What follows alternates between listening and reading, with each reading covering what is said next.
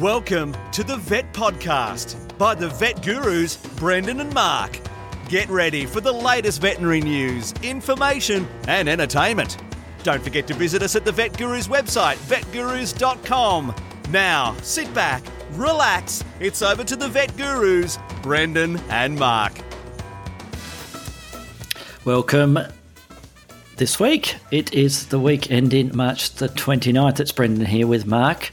vetgurus.com, the place to go to contact us, vetgurus@gmail.com. And Mark, we haven't done a shout out for our sponsors, our contributors, our helpers, and we have two parts of that, don't we? We have a couple of sponsors, commercial sponsors, who've given her a little bit of money to help pay for our podcast, and a shout out to Specialised Animal Nutrition this week, Mark, the makers of the wonderful Critical Care for Herbivores and lots of other products. And I was just remembering that Jen in Australia here, who is an Australian distributor, does a little sideline of products which is called Baraka Station, and I don't know whether you've had those in, Mark. They're little chew toys, environmental treats for rabbits and guinea pigs, and she does a little pack around Christmas time. I always remember every year at the end of the year with little sparkly bits in it of food items and little chew apple twigs and all sorts of stuff. Have you ever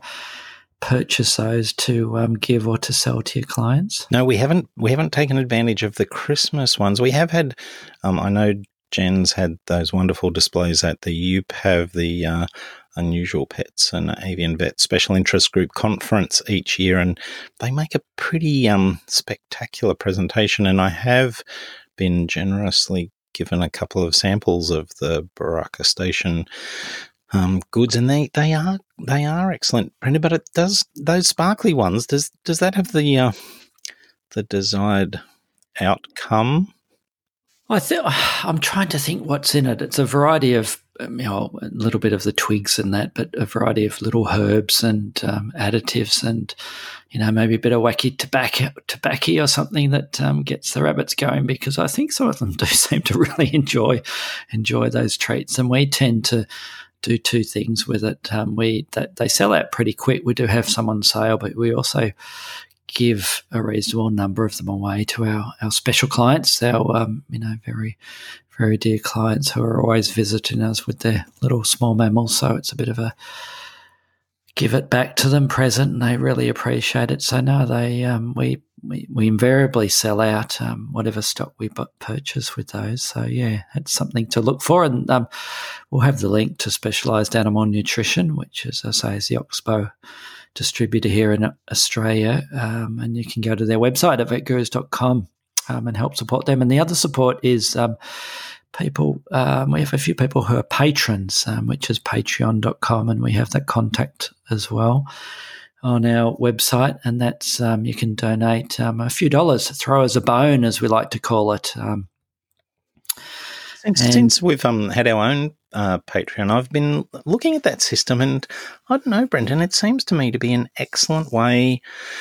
I don't know, I felt good about the support we've gotten, and in turn, there's a number of worthy causes I've in turn supported. So I like that system, and I'm very glad and thankful for the people who can see their way clear to help us, to throw us a bone and help us defray some of the when we first started, we didn't realise all the costs associated with the podcast, and while we gladly take them on ourselves, just a little bit of additional help never goes astray, Brendan. Absolutely. And Mark, my update this week is I did visit the embassy again today, and good news, I have my visa, so I have my visa to enter a one-only visit to China, which is planned in May, late May, and I'll be there for a couple of weeks, 1 week of teaching. I'm doing a course there in Shanghai, and then I'm heading off in the wilderness, probably with a few minders, to look around and do a bit of touristy bits, and then fly to Beijing and spend a few days there before I head back home. So I'm Looking forward to it hugely, Mark. My trip to China, and they were very efficient, and very lovely lady at who took my money at the embassy, and fortunately gave my passport back. So excellent. I'm ready to go. So I've just got to book a few more things for the trip over the next few weeks, and I'm sure there'll be more news about it closer to the event. And I did get one email about this, Mark. I didn't tell you this beforehand, from our good friend Kathy, saying that she had a friend who got a visa for heading across to China as well, and they applied through the mail, which you can, and sent it off and got their visa back. And she was accusing me of embellishing my story. Embellishing. And I'd just like to say to Kathy, well, Kathy, two things. Number one, I took a hit for the team. You know, somebody has to do this, and we have to get out there. And I thought, look, I'm going to go to the embassy, because if something goes wrong with the application of my visa, I want to be there when I burst into tears, and they can see me bursting into tears, and hopefully I can fix it when I'm there. So I thought it would be better to try and make sure it goes through. You are really a face-to-face person. You that's right. Perform, at your best when face-to-face. So, and the story, the little tale I told last week was, well, it was not embellished. It happened. It was true. And the story about the photocopier and all those sort of things were definitely what happened. So, but yeah, good news. It's all on track at the moment, and we'll see what happens with the next steps. So that's my story this week. Have you got anything to add of interest, Mark? I'm only reporting that you would have heard the excitement at our place at the introduction of a new feline. I don't know whether it's widely known, but upon my demise, my wonderful partner in life will become one of the world's world famous cat ladies. She'll have her own coterie of multiple cats living in the house in my place when I'm gone. And she's building that collection even as we speak. And so I just am proud to announce the introduction of Gabby Grace, the dark tortoiseshell kitten who has moved into our house, and probably during this podcast will have some interaction with some of the other cats that live with us. We may hear that. I certainly heard that off air before we started, and I thought you were fostering a little Tasmanian devil there, Mark, with that scream and that squeal that was going on there. So yes, I think they're trying to sort out who's boss already, aren't they? We've got the pheromones on full pump at the moment. Good. Well, I'm going to jump in, Mark. This is going to be a really snappy one as usual. And I'm going to jump into the first news story, Mark. And this one I quite enjoyed. And it was actually, I saw the actual report of this in the Australian Veterinary Journal, but it's been reported elsewhere. And the actual link I have is to the BBC, and it is the pig-proof fence, Mark. Denmark is building a pig-proof fence, and when I first thought of that, I thought of how effective or not, the rabbit-proof fence that they have built in Australia to try and stop rabbits passing between certain areas and limit their spread. I think they're going to struggle with the pig-proof fence. So they're planning, they've started building it, Mark, a 70-kilometre, which is 43-mile fence along the border with Germany in an effort to control the migration of wild boar, because they're concerned about African swine fever passing through with those wild boar. It goes into a little bit of detail about the actual border fence, that it's only going to be about 5 foot tall, but at least 50 centimetres deep to try and stop them burrowing under it, and also have gaps at border crossings, which I'm sure they'll get through, and have at least one gate, Mark, every kilometre, and steps elsewhere so humans can climb over it. Well, that's good. And have 20 centimetre square openings every 100 metres in an effort to let small animals move through it, Mark. So do you think this is going to work, Mark? No, it's not going to work, is the short answer. I don't know, it has so many echoes of Mexico endeavours to do something, to be seen to be doing something when actually not doing anything. Yes, I admire the Danish Department of Environment and Food and their relevant minister for being determined to prevent African swine fever from reaching Denmark. African swine fever doesn't affect people, but it will affect the swine industry, the pig meat industry. But I don't know whether it's the best way to spend money, Brendan. And I've had a look at the photos of that fence, and geez, I've seen. As we'd say in Australia, we'd call it piss week, wouldn't we? It's a word we would use. I was looking for the subtle way to explain that. It looks like a decent breeze would blow it over, let alone a rampaging boar from Germany. But, it doesn't look like much more than... Look at it, Brendan, it'd be hard up keeping school children on one side of it, I reckon, let alone wild boar. Yes, they will build a fence and the boars will get over it, is my prediction there, Mark. What's your first news story? My first story, well, it's a bit of a quirky one. It has to do with birds and racing, and it's the story of Armando, who is quite possibly the most famous racing pigeon in the world at the moment. And Armando is he's been likened to racing car drivers, and he's famous because at a recent auction, a number of Chinese buyers got into a bit of a bidding war, and he ended up being sold for 1.25 million euros, which is just shy of 2 million Australian dollars, Brendan. And I really, really am conflicted about this story because, I have no trouble valuing any bird at $2 million. They're very special animals, and their economic value easily surpasses that in my mind. But the difference between my mind and the real world, where someone actually coughed up $2 million to own a very fast pigeon in the, I don't know, the world. Not that everything has to be prioritised strictly according to need, but in a world that we're in at the moment, $2 million could be spent on so many other things. But I'm actually quite, this got me to look into the whole racing pigeon industry, which sort of went through a little bit of a lull maybe a couple of decades ago, but seems to have had a bit of a resurgence, Brendan. And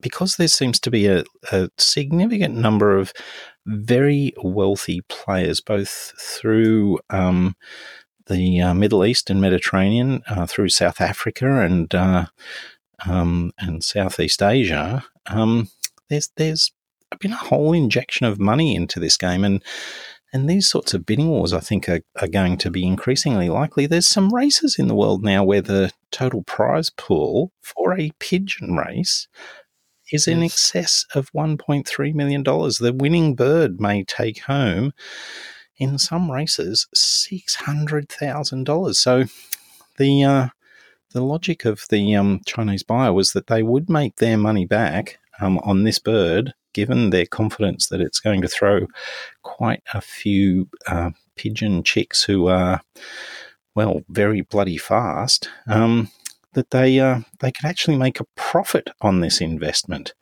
And he is the best one-day long-distance pigeon ever in Belgium, Mark. And I think that winning bidder probably views it as a coup. You are so sad. One thing I really enjoyed about you saved that up. I was thinking of that. I was trying to work that joke out as you were speaking there. Like, one of the things I enjoyed about this article is that there is I'm on the website now from the abc.net.au, Mark, and it has a picture of Armando with the the graphic there from the pigeon photographer. So you can see the little logo there. So there's somebody out there who's probably making a hell of a lot of money, especially if they're worth that much, as a business, just photographing pigeons. Although I must admit, it's a very good picture of Amanda there. I'd spend a few dollars to purchase him. They've got a side-on picture there of Amanda, and also a close-up picture of the eye, of one of the eyes, and perhaps that's something they use to help identify them, Mark. I don't know, but or that's the particular way this pigeon photographer likes to promote their work, is have a close-up of the eye of the subject as well. Yeah, so sorry for butting in there, but it is a very good picture.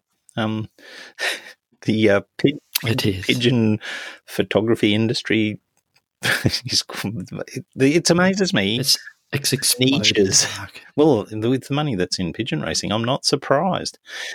Speaking of exploding, it was duck opening season here in Victoria a week or so ago, Mark, and one of my colleagues, Belinda, she headed out to man or woman the tent, the veterinary tent, for injured animals during the duck opening season here. And for those listeners overseas who do not know, it's still there's still the duck shooting season here in Victoria. I'm not quite sure what the situation is with you in New South Wales, Mark. Has it been banned or not? Yes, it has. Yeah, they did lower the bag limits, etc. But my opinion is it shouldn't be happening at all. But Belinda went out to one of the lakes, and it was quite quiet there. And I remember a rite of passage doing that at one stage many years ago at the height of the controversy, where it was very, it was a very toxic sort of situation there. And I copped flack from all sides, Mark, from the Shooting Federation and from the hardcore animal libbers, and I was sort of in between. Everybody disliked me. I suppose things haven't changed over the years when I think of things. I always say that you're doing the right thing when the extremists both think you're doing the wrong thing. Yeah, well, it was an eye opener, and it was a good, as I say, rite of passage. And it was amazing some of the animals that were brought in that were legally or illegally shot, including some turtles, Mark, some low-flying turtles that got caught. Easy mistake to make. Yes, and some swans and all sorts of bird life that happened to be in the range of the shotgun. So yeah, but that's a bit of an aside, and I don't know how I got onto that. We're talking about birds, and I'm going to jump onto the next news story, Mark. Otherwise, we won't get through to our main topic. It could be a two-parter. I can feel a two-parter coming with our main topic here. And my second news story is it's an uplifting one. Platypus, Mark. Platypuses are not depressed. Is my take on this, and that's because they're eating lots of antidepressants or ingesting lots of antidepressants. And there was a couple of good surveys done here in Victoria around not just the Yarra River, but also around up higher in some of the other creeks and waterways around the Melbourne region here in southeastern Australia, Mark, and the ecologists found nearly 70 different medications in water-dwelling insects. And as you know, Mark, platypus diet consists of worms, insects, and crustaceans, yabbies, as we call them here. So they did a bit of a study, and it was a bit scary, Mark. They tested for 98 different pharmaceutical compounds, and traces of pharmaceuticals were found in creatures at all 6 sites, even in some of the relatively pristine areas there, Mark. So it included things like Alzheimer's medications, codeine, antifungal drugs, antidepressants. And that was transmitted through the insects and through the water from flushing things down the toilet, Mark. So do not flush your drugs down the toilet is the bottom line for this story, Mark. A little bit depressing, although for the platypus, I don't think they're feeling depressed anymore with what the levels they're injecting. Do you think that I can't quite wrap my head around the part of this that suggests that the toilet is the avenue. But is it the avenue because people are ingesting these drugs and some of them are not broken down in the body and excreted unchanged in urine, or are people just dumping their excess antidepressants directly into the toilet? Yeah, yes, I think both. I think they were mainly talking about that they were being flushed down the toilet and then going across around the food chain and getting to the water treatment plants, or not getting to the water treatment plants where they'd be supposedly removed there. Yeah, so wow. Yeah, it's a bit scary, but that's my last story, Mark. So it's uplifting and yet not depressing. It's depressing and yet antidepressing. I think you're trying too hard to be funny. You just got to let it flow, Brendan. My last one is the discovery of a new species of spiders in Colombia. Now, these are tarantula-like spiders, the bald-legged spiders, and they occur through other parts of Central America, but this is the first record of them being discovered in Colombia. Now, there's something very interesting, and I thought of you immediately that I read about these spiders, Brendan.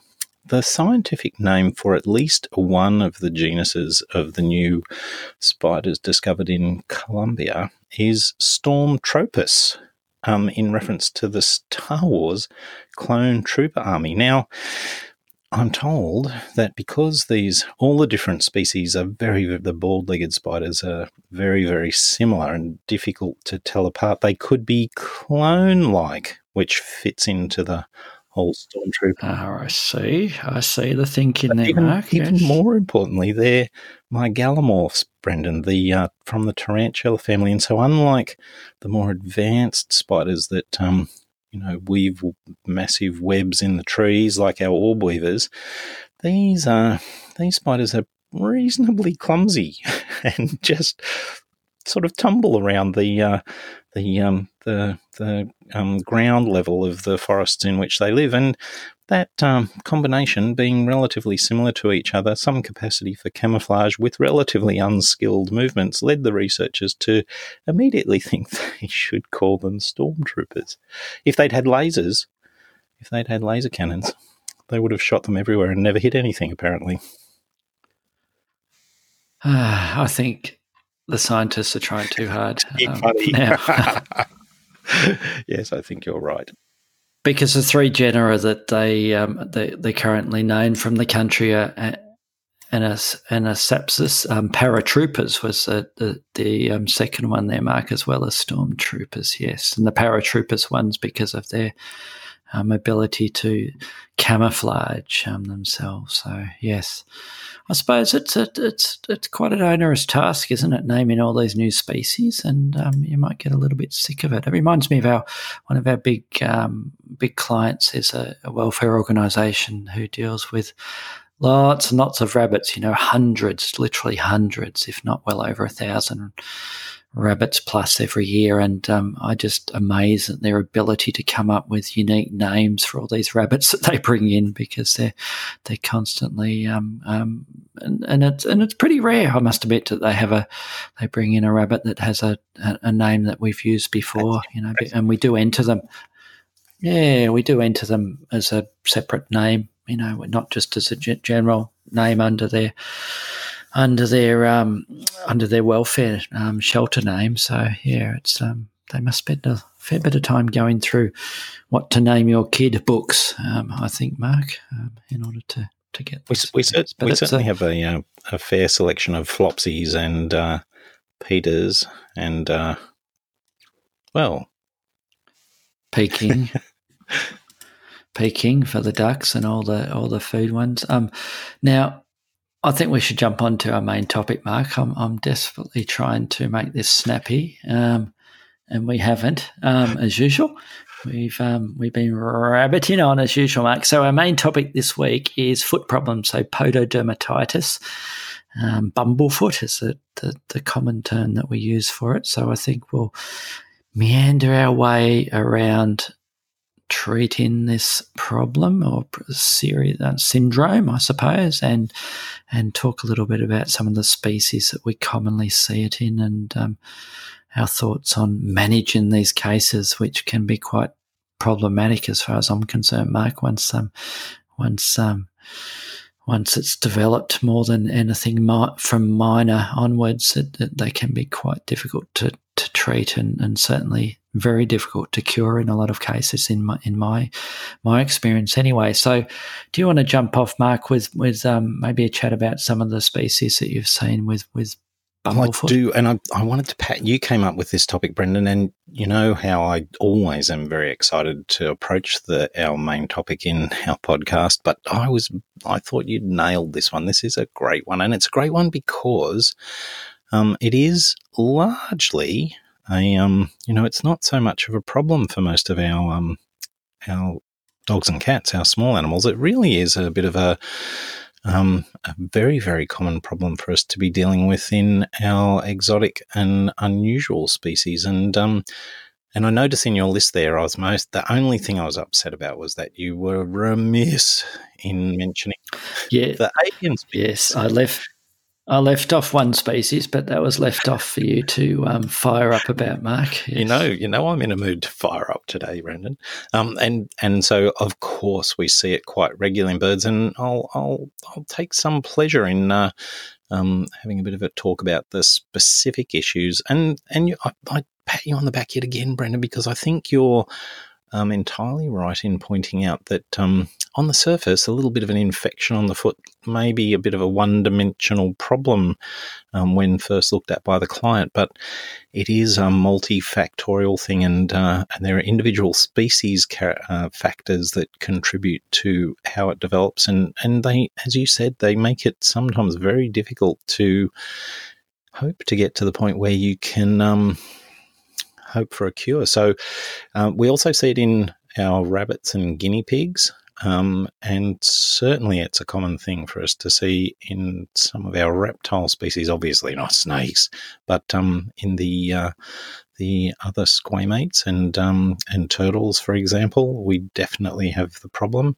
And as I mentioned before, it's a almost daily occurrence for us to be talking to someone in bird practice about the feet of their feathered friend. Yes. Yeah, it's a big topic, isn't it, Mark? But we might just slowly work through some of the aspects of it. And I think the next thing we should really chat about is that what you hinted there, in that treatment-wise, I'm going to jump straight into that, Mark. It's always good to try and catch these very early, because if we haven't caught it very early, it is, in my experience, an absolute nightmare and a big long haul, isn't it, to try and get it under control and potentially cure them. And often we end up with a patient where we just have to manage it for the rest of their life, and it can end up being palliative care just because of that problem they had with those legs. And we mainly, people mainly think about the hocks there, so the back legs there, and with the bumblefoot, but it's not just those hind legs, is it, Mark? In our four-legged friends, it's the front legs as well, although it's I think over preponderance of the hind legs that are affected there. So I think that the first comment I'd make, Mark, is we need to make sure that it is something that we look at in every patient that comes in for, especially for that first health check, where we're uncertain of the husbandry quality of the owners that they're providing their pets, that we flip the animal over and have a look at those undersides of those feet. Definitely the case, Brendan. And when you do that, I'm sure you're doing the same thing as I am. And obviously once there's a serious problem, I mean, it's pretty easy to detect the reddened and ulcerated area and make your diagnosis once it's advanced. But these early ones, you have got to look for relatively subtle change. And I definitely am not just restricting my examination to the the weight-bearing surface of the foot, I want them to have a look at the whole shape of the legs. I think that many of these, particularly amongst our birds and to a lesser extent the reptiles, the formation of the bones and the pressure on the weight-bearing surface that can change because of metabolic bone disease is often a predisposing factor. And so forming a bit of an opinion about how appropriate the shape of those legs are is the sort of first point you want to make. But then you want to pick things up at such a stage where you're well before puffiness and erythema and purulent discharge and dramatic change. You want to just pick up on even the roughened papillate surface on the weight-bearing part of the feet of those animals. If there's a change to that, if it becomes overly smooth, if there's just even the tiniest little bit of a red scab on it, then they're the sort of things you want to pick up, as you say, at the routine health exam and make those changes to husbandry that are going to solve the problem before it becomes serious. Yep. Absolutely, Mark. Spot on. We're jumping around a bit here. We both mentioned that the causes are often much more than the obvious ones that people would consider when they're not seeing many bumblefoot or pododermatitis issues. And the obvious ones, if we jump over to causes for a moment, Mark, are the substrate and hygiene that people always point to and quiz the client. Do you have inadequate, if we talk about the mammals and the reptiles, is it a really grotty environment? Is it clean very often? What cleaners do they use? What is the substrate that lizard or that turtle is on? Can that turtle get out of the water and has a dry land area where it can manage to dry out a little bit if it's not a fully aquatic chelonian? With the rabbits and the guinea pigs and the other small mammals, especially the rabbits and guinea pigs where we see lots of it, Mark, I'm sure you do too.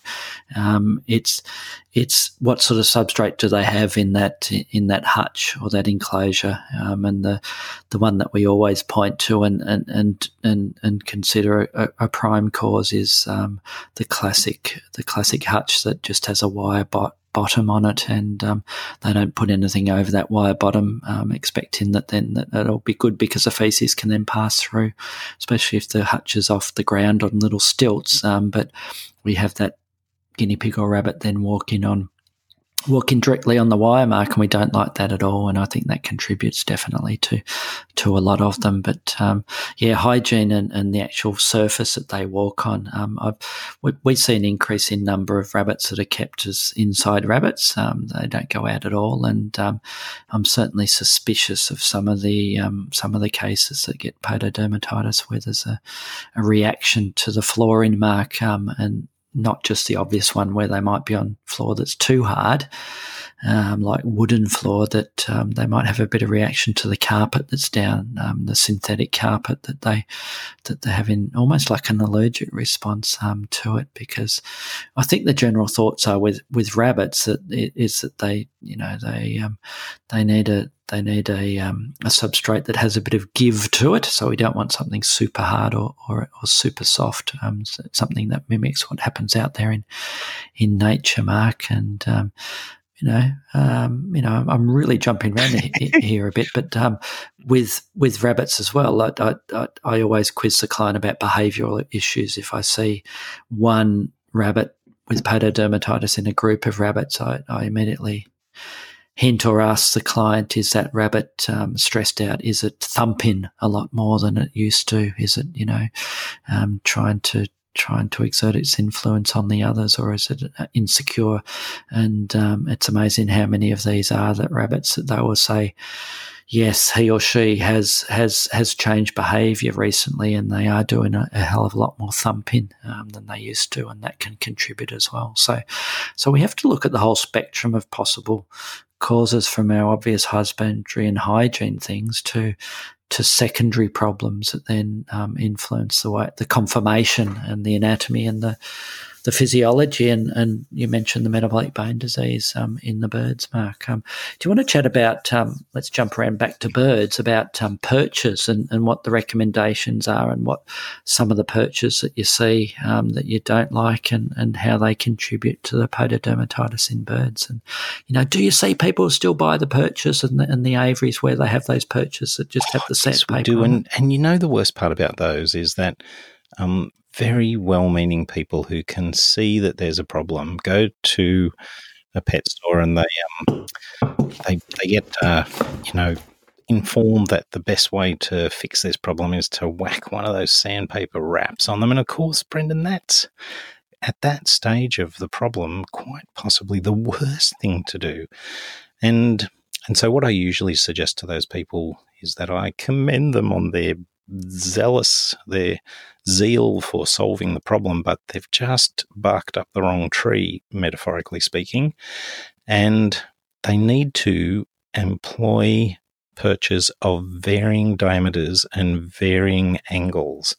So part of the theory in our birds is that being captive, they often weigh a little bit more than the wild ones. And if they sit on perfectly round, perfectly regular perches, then they're putting pressure on the same points, the same weight-bearing points of their feet all the time, no matter where they move. And so varying the diameter means that they get to exercise and weight bear on different parts of that surface, and that means that we're not excluding circulation from particular locations with any, for any constant length of time.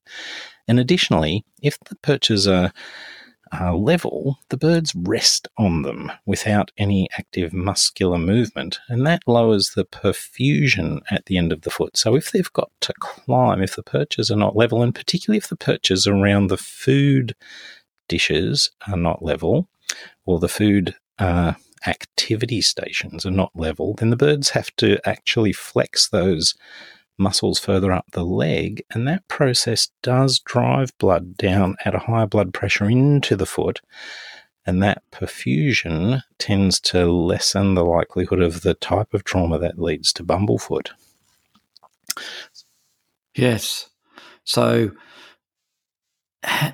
would you see it weekly? Oh, yes. Yep. Monthly? No, how literally, often is... I would say that amongst the birds we get to see, the pet birds we get to see, it would literally be,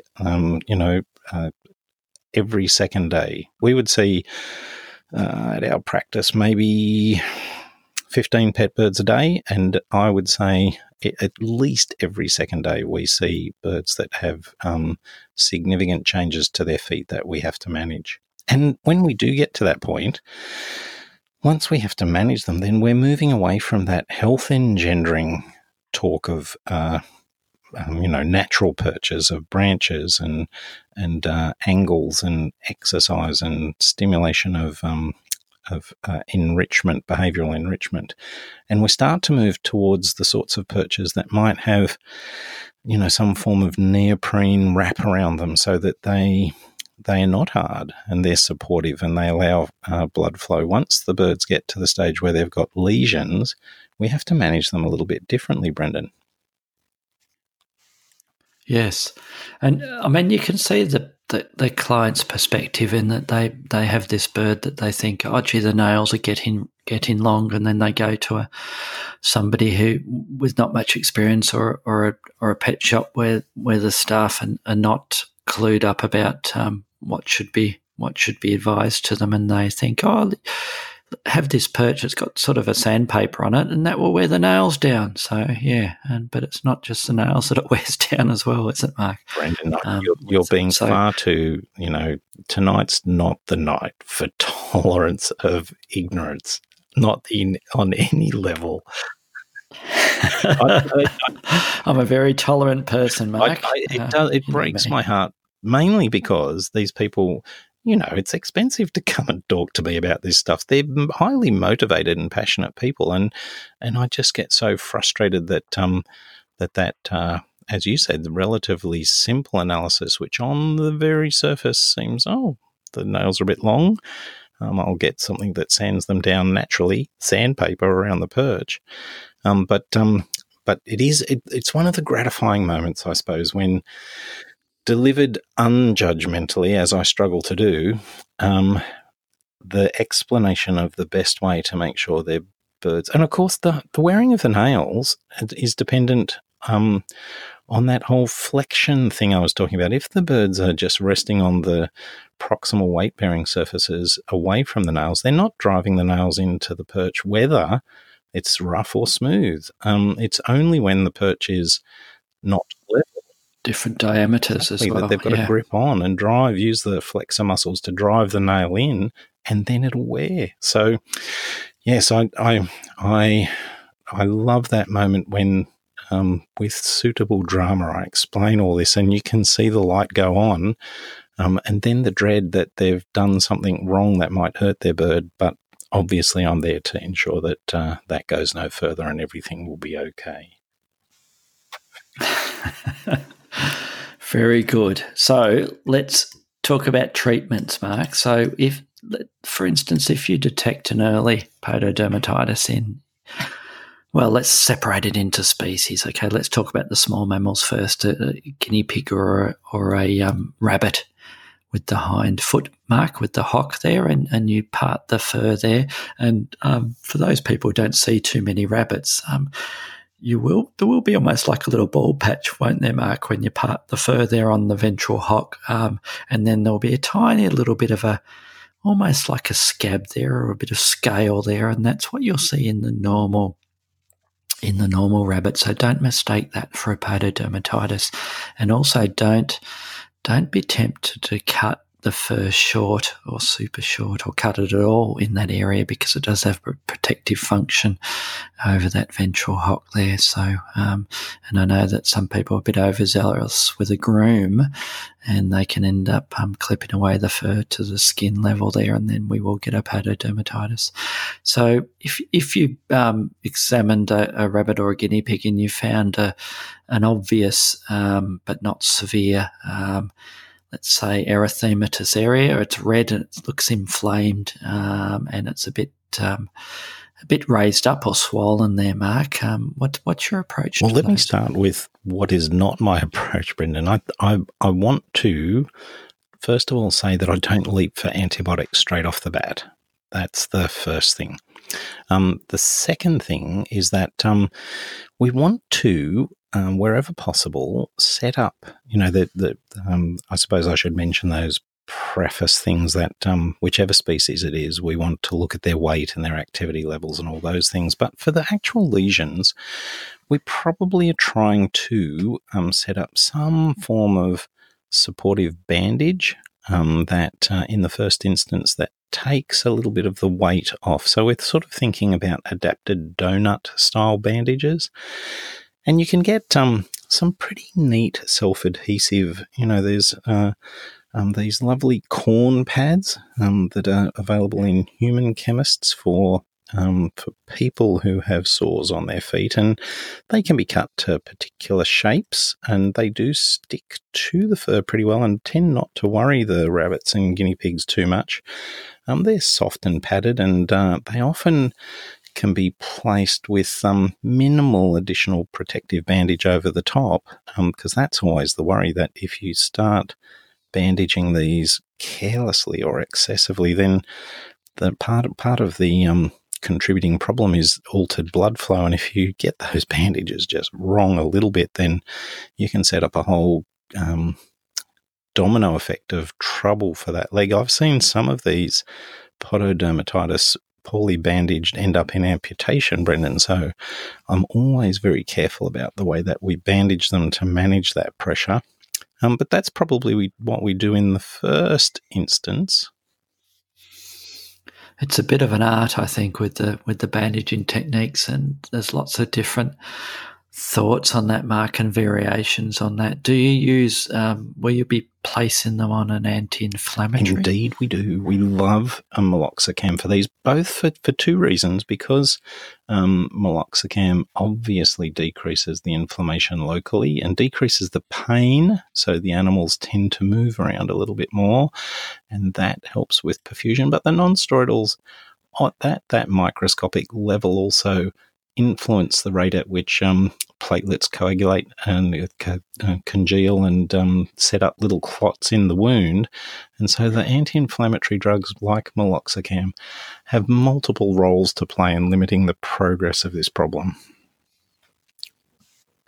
So it is one situation where a meloxicam deficiency is useful to provide some there, Mark. Yeah, and I certainly dispense it frequently because we end up with that snowball effect, don't we? Where if they're showing signs of that those hocks being painful, then they'll obviously alter their gait and alter their way they sit. And there's some great there's a fantastic, I think it's almost a chapter, Mark, or half a chapter in the out of print now, Frances Harcourt Brown's book, Textbook of Rabbit Medicine, where she has some lovely line drawings of the conformational issues that then progress as the rabbit develops pododermatitis there, Mark, and the way they sort of don't sit flat-footed along that area from the hock to the toes there, Mark.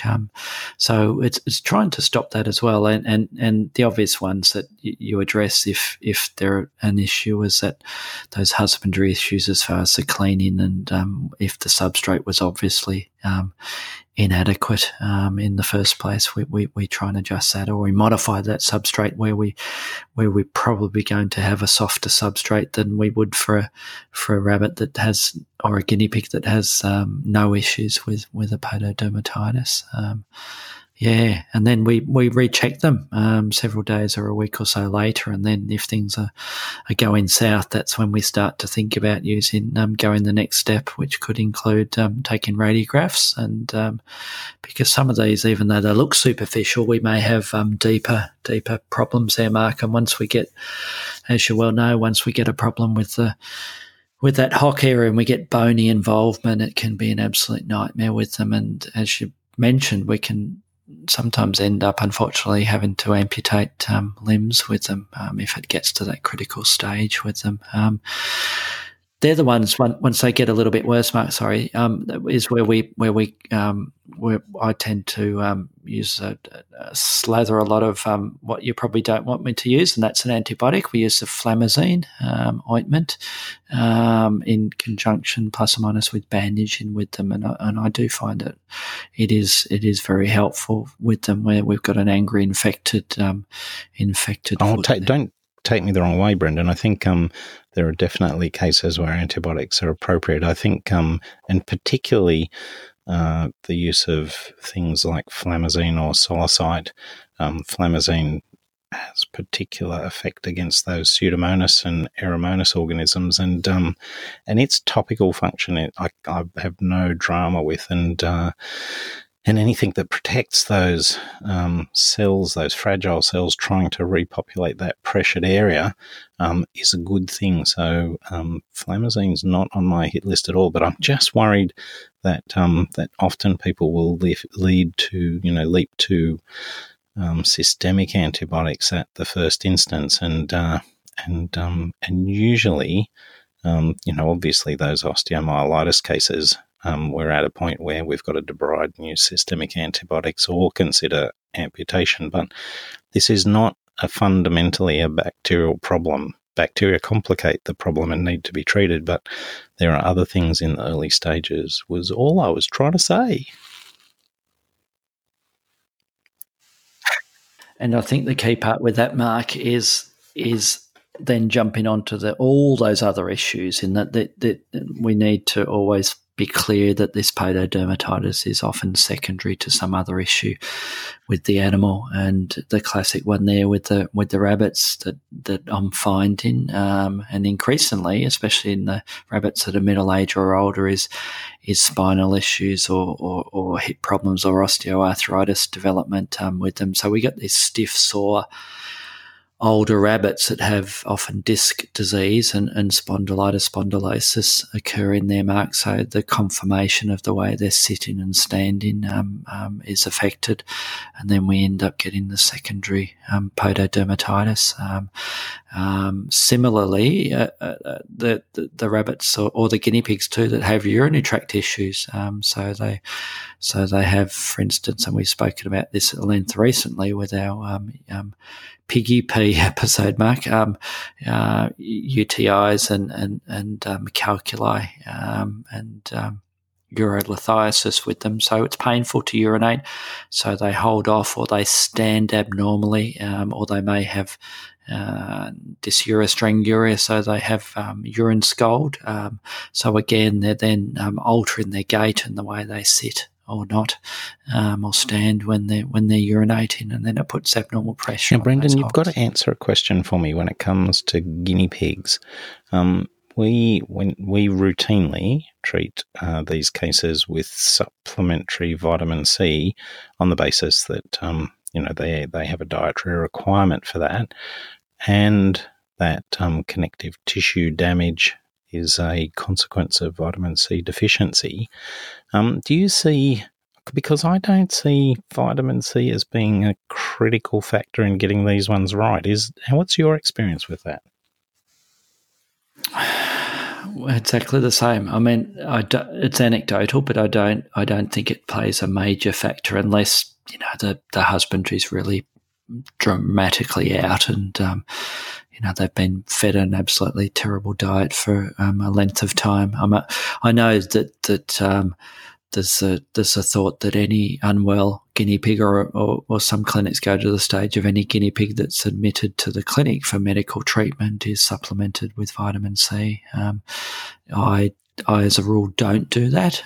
Perhaps I should be doing it more often, but my general thoughts are that it probably, anecdotally, I don't think it contributes a great deal to these pododermatitis issues. We're thinking, surprisingly enough, the same way yet again.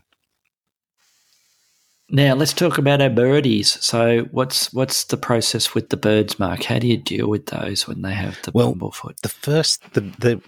I would argue, my argument would be that it's a much more serious problem in birds because they only have 2 weight-bearing limbs.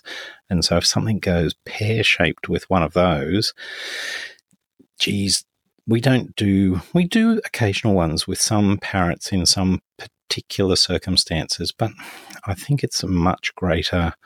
I like the idea. We've talked a number of times about amputations, how you've got to look at the whole animal's quality of life. And I think there are some animals that will adapt to those changes, but I want to be awfully convinced with most birds before I would contemplate that. And generally speaking, I rule out all birds that are pretty much over 120 grams, that I think once you get to cockatoo and galah-sized birds, you are not going to be able to amputate one of the legs and allow those birds to have reasonable quality of life. So I really think it's even more important than birds because they've only got 2 of those legs. And the circulation to those legs is even more easily compromised. Birds, by their nature, have smaller blood vessels, which are, in order to allow them to maintain their body temperature, they can peel off quite a deal of blood through those blood vessels that anastomose high, and the feet are adapted to a relatively more anoxic lifestyle than the rest of the bird, just so that those ravens sitting on the ski lift cables, so they don't freeze because their legs are exposed. That adaptation to having exposed legs in the cold means that they are much, much more prone to having compromised blood supply to their feet. So for a number of reasons, I think it's an even more serious problem in birds, Brendan. So how do you treat them? Pretty much the same way. We do that. First, flip them over on their back. Make sure that you pay particular attention. I have to now use magnification, my loop, to pay particular attention to the undersurface of the feet. Make sure that they are not smooth and regular and locked into the one position. Make sure the bones are all and the joints are all normal. As you talked with the rabbits, those painful arthritis conditions, whether in the spine or the legs, will lock the feet in position so that the exercise and perfusion doesn't occur. And then try and change the husbandry as much as possible. When it's early, try and manage the bird's weight. We often find that that body weight thing. I have a number of beautiful rainbow lorikeets. So these rainbow lorikeets probably average in the wild about a body weight of 145, 148 grams. And we have a couple of 200 gram plus lorikeets who, I don't know, they just sit in the one spot because they're fully sated very, very quickly. Their morbid obesity means that they have relatively poor perfusion and they just sit in one spot and they end up with pododermatitis. So changing all those factors, making the birds lose weight, making them active, giving them things to do, that certainly changes the course of the disease. But I tend to be very aggressive, Brendan. I know this will come as a surprise to you, but at the earliest instance, I talk to the clients about how difficult it is and how much we may have to do, how we may even have to think about multiple surgeries in these birds. And I'm aware of a number of endangered birds of prey where the whole process has taken, they've been injured, they've been kept in such a way that their wing injuries heal perfectly, but obviously because they can't do their normal things, they end up with bumblefoot, and they might have 18 months additional time in care before release, and maybe 4 or 6 additional anaesthesias to get the surgery just right so that the bumblefoot heals. And people, I don't know, when I tell them those stories, I feel that they're much, much more driven to solve the problem earlier rather than wait for a surgical resolution. Yes, and good point about the weight, Mark, and we often forget about that sometimes in our small mammals as well, and I think it has a big contributing factor to some of the pododermatitis in our little guys. We haven't spoken about reptiles, have we? So is there any specific aspects of the pododermatitis in our lizards or our turtles that you'd like to point out? There's 2 quick ones. I find that while I would always be alert to metabolic bone disease problems in birds and our small mammals, it's a major contributing factor in our reptiles. And my main pododermatitis case would probably be that metabolic bone disease bearded dragon that has its legs locked into a particular position. They'll often look like they've got their toes turned up, Brendan, and they probably weight bear much more on their heels than on the actual surfaces that have evolved to accept weight. And they are often with the discomfort, as you pointed out before, because these things, the position hurts, they tend not to move around nearly as much. And if the surface they're on is at all abrasive, we have some clients who use those artificial turf surfaces. And yes. While they give the impression that they're going to be nice and easily sanitized, if the movement that the lizards do what little they do is on an abrasive surface like that, and there's any possibility that the skin can be macerated by some moisture and some stools, then that's amazing how abrasive those artificial turf surfaces can become. So they would be the sort of circumstances we'd see in lizards. In turtles, it's really interesting, I think, because many of our freshwater turtles in Australia don't need to get out of the water that often. I know that, every indoor enclosure that we get to see has a haul-out surface, and some of these are, well, they're very, very well designed for a particular aesthetic, but maybe not so well designed for the turtle. And they often have abrasive surfaces on them for the same reason that we talked about before, that people like the idea that the turtles can grip on it. And in a wild, healthy animal, when they do occasionally get out of the water, they often will climb out on abrasive surfaces. But if it's the only thing they have and they regularly get out and the surfaces are only abrasive, then along with their shell, we often find that they end up with wounds on their feet as well, Brendan. Yes. And how do we deal with them? So if you have one of those in in these aquatic animals, these turtles, how do you deal with the patodermatitis? The treatment regime is to get the maceration of the water makes it much worse, and so dry docking them is sort of the cornerstone of getting these problems under control. And obviously the same wound care, the flamazine type arrangements, bandages, dressings, antibiotics if appropriate, anti-inflammatory medications to improve perfusion, but dry docking seems to be the key thing with my turtles that have, and they often do have pododermatitis associated with shell lesions. Obviously, they weight bear on all those 5 surfaces, and yes, dry docking's the cornerstone. Yes. Although the good news with these limb issues in the reptiles is they cope very well without the limb, don't they, Mark? Like birds. Yes.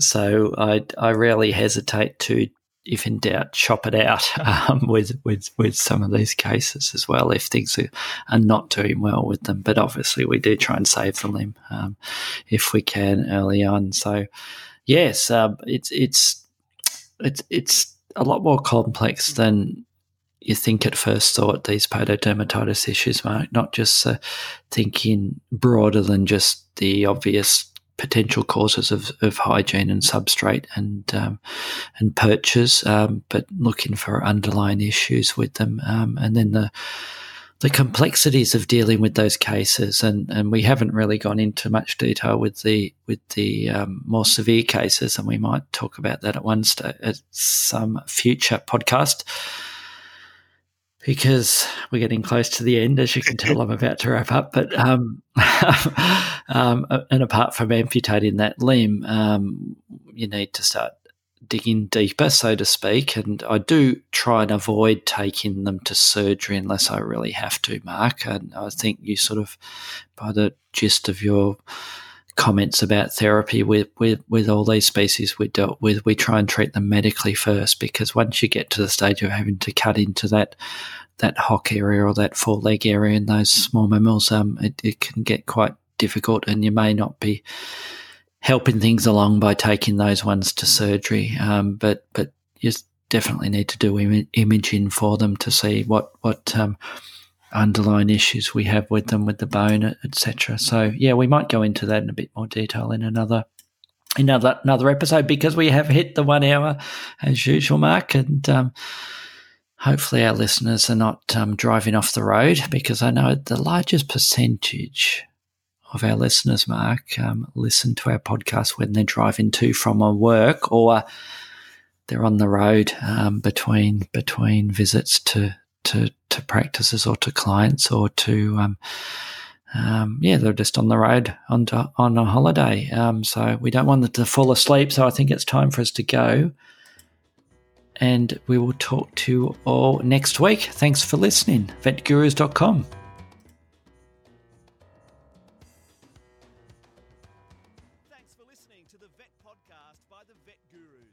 Don't forget to visit us at the website vetgurus.com where you can subscribe, view show notes, listen to previous episodes and more. You can contact us via email at vetgurus@gmail.com to ask a question or just say hi.